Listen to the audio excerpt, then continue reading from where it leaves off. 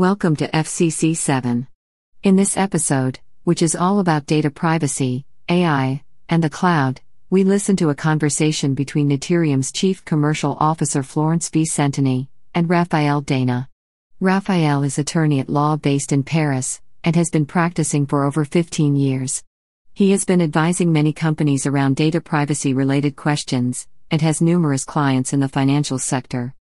Florence and Raphael are discussing many of the hot topics in the data privacy debate, including scope and roles in the European GDPR regulation, the consequences of the cancellation of the US Privacy Shield, as well as the new cloud offerings trying to solve the data confidentiality and data sovereignty issues.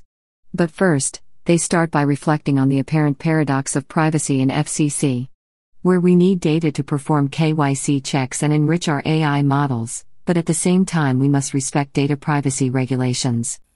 I've been working in the financial crime and compliance space for nearly 20 years, and during this time I've seen the digital transformation in financial services, and more recently I've witnessed a large-scale switch from on-premise packages to SaaS solutions. And a big challenge for SaaS companies in FCC is actually the access to personal data. So I think that everybody wonders, okay, how should I deal with data privacy when I need personal data to do my job of financial crime detection? Yes, this is exactly something that we see. There is an interaction between, on one hand, the regulations around financial crime prevention, and on the other side, everything around privacy and the data protection regulations. Sometimes these two matters come face to face, because in order to be compliant with their financial crime prevention regulations, a company might feel that it is becoming in breach of data protection regulations. Yes, what you mean is that people need to understand that the privacy laws actually are superseded by national security. Well, exactly, yes, that's a very nice way of putting it. This is a trend that we've seen all over the world in the past, maybe decade or so, which is the enacting of legislation that aim to fight against, first of all, the financing of criminal activities, and also fighting against tax evasion and tax fraud. This is also something that goes along with more transparency in the banking sector. That's why some countries, and we all think first of Switzerland, who was guaranteeing the confidentiality around individuals and companies having bank accounts in Switzerland, and step by step, by signing treaties with other countries, the transparency trend came and got Switzerland to cooperate.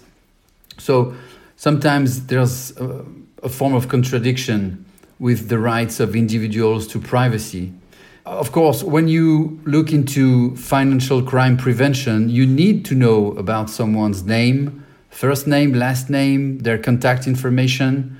You need to know information around their finances and other personal information that is going to be needed to effectively make sure that these persons are not doing anything that would be financing criminal activities or that would constitute tax evasion. So there has to be a sharing of personal information.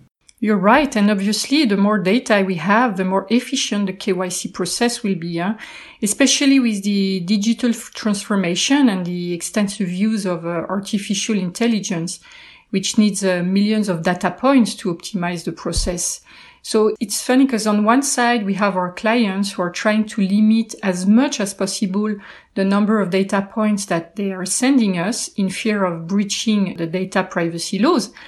But on the other hand, and that's a paradox, if they are generating too many alerts because they are not sending us enough data, then you will have some individuals which are going to be under investigation when they should not, and their privacy is unnecessarily exposed. Many companies ask around that. Where should you draw the line? Is the name enough? Probably not. How many personal information do you need to aggregate to be able to tick the box around, yes, I have performed my KYC check? But if my KYC goes too far, is it not the other regulator, the data privacy one, that is going to tell me that I went too far? So the reasoning is rather simple. You have to respect a legal obligation around your FCC checks and verifications. And this is the legal ground that you can use under the GDPR. And so that's Article 6, Section C. And that's where you close the loop. In order to comply with that legal obligation, you must process personal data, and that's perfectly fine. You know, it's interesting to note actually that some local or regional privacy laws may have a global impact. For example, you've mentioned GDPR, which is a European regulation. And when I speak with partners and clients, I really see that it's a concern all around the globe. Yes, of course. The GDPR's territorial scope is pretty broad. If you are not in Europe, but you are processing personal data of data subjects who are in the Union, then the regulation also applies to you. Although it's a European regulation, the GDPR is actually something that has to be taken into account even with non-EU corporations. And you're absolutely right, because I'm discussing a lot of contracts with partners and clients all around the world. And there is some notions actually like controller and processor that are absolutely not clear. And there are lots of misbeliefs around the roles. And actually, we would love to hear from you if you could define and clarify these two roles. The controller is basically the person who determines the purposes and the means of a processing of personal data. So they're the one, and that's why we call them controller. They're the one who are in control. They decide, they put in place a data processing, and they decide why they do it and how they do it. The processor is basically someone who is just processing personal data on behalf of the controller. So you see, the definitions are pretty straightforward. You just need to know them basically, but it's pretty clear. I hope it sounds clear to you. And I'm not reading exactly the way they are drafted in the text, because it's easier to grasp such notions when you kind of rephrase slightly the official text. But otherwise, I mean, it's in the GDPR, it's publicly available. So if anybody would like to read the official full-length definition, it's very easy to find it. Yeah, in my experience, there is some nervousness, especially when it comes to the role of a controller. And sometimes I have to deal, when I negotiate contracts, with parties that are trying to push the controller role to us. So it's extremely useful. Thanks for clarifying these roles. Another notion we often hear about in discussions is data sovereignty. Do you think the companies should worry about it? I would say that no company should ever worry about a notion such as data sovereignty. It's more of an idea rather than a legal notion. I know there's a trend among certain countries to create and to strengthen such notion of data sovereignty, but it's more of a way for countries to say, well, we are handling some data that are very sensitive. They can be financial data, they can be health-related data, and I think it's only fair to think that one country should find a way to store and protect sensitive data of their own citizens and of everything that is happening on their soil.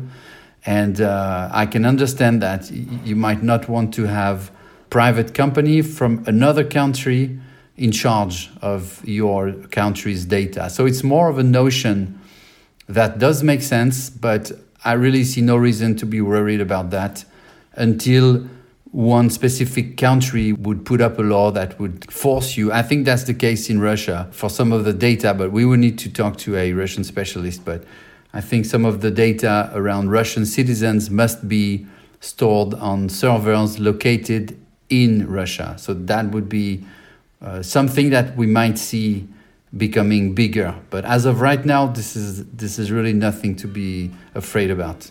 By the way, that's a great transition to the US Privacy Shield, which is another subject that often actually pop-ups in conversation. We hear and read a lot of things on this topic since it was cancelled. So what is the situation now? Can you clarify this for us? So, in a nutshell, what happened is that there was a legal framework called the Privacy Shield that would allow companies to transfer data from the EU to the US in a way that was considered as compliant with European rules from the GDPR provisions. And everything was fine. You would commit to respecting some rules, and that would grant to the data the same level of protection when they arrive in the US compared to the level of protection when they were back in Europe. What happened is that in July 2020, the European Court of Justice ruled that this legal framework was not valid. There were many issues around the fact that homeland security and national security legislation was depriving the data once they were in the US from having the adequate level of protection around fundamental rights of persons whose data are transferred. So this legal framework, which was used by a lot of companies, was cancelled. But at that moment, no fallback plan was proposed. So since July 2020, there is a blurry situation because we have to go back to what was in place before the Privacy Shield ever existed. So first of all, companies must minimize the data that is about to be transferred. They really need to think what is absolutely needed to be transferred to the US. And then you need to take additional precautions. And the one that comes back often is pseudonymization or anonymization, meaning removing information that would identify individuals. But sometimes it doesn't work because sometimes if you anonymize data, you deprive them from their reason for being. So I'm confident that a new legal framework will be negotiated. And I know this is one of the priorities of President Biden, in putting this data flow relationship back on track, because otherwise it is making the US lose some competitive advantage. If EU companies no longer want to send their data to the US, that's a significant loss of business.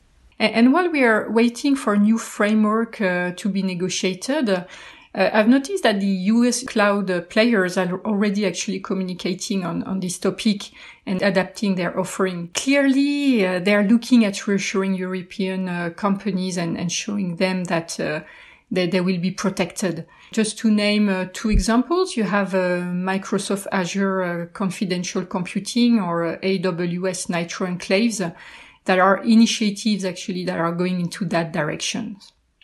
Good point. Pseudonymization, anonymization are good. Another workaround solution is encryption, because if the data is encrypted, and I think that's what the Microsoft confidential computing thing is about.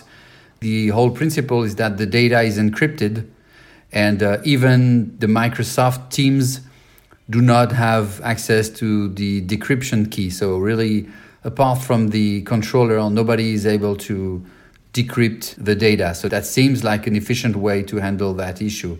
Thank you, Raphael. That was very interesting. Thank you very much. Thank you, Florence.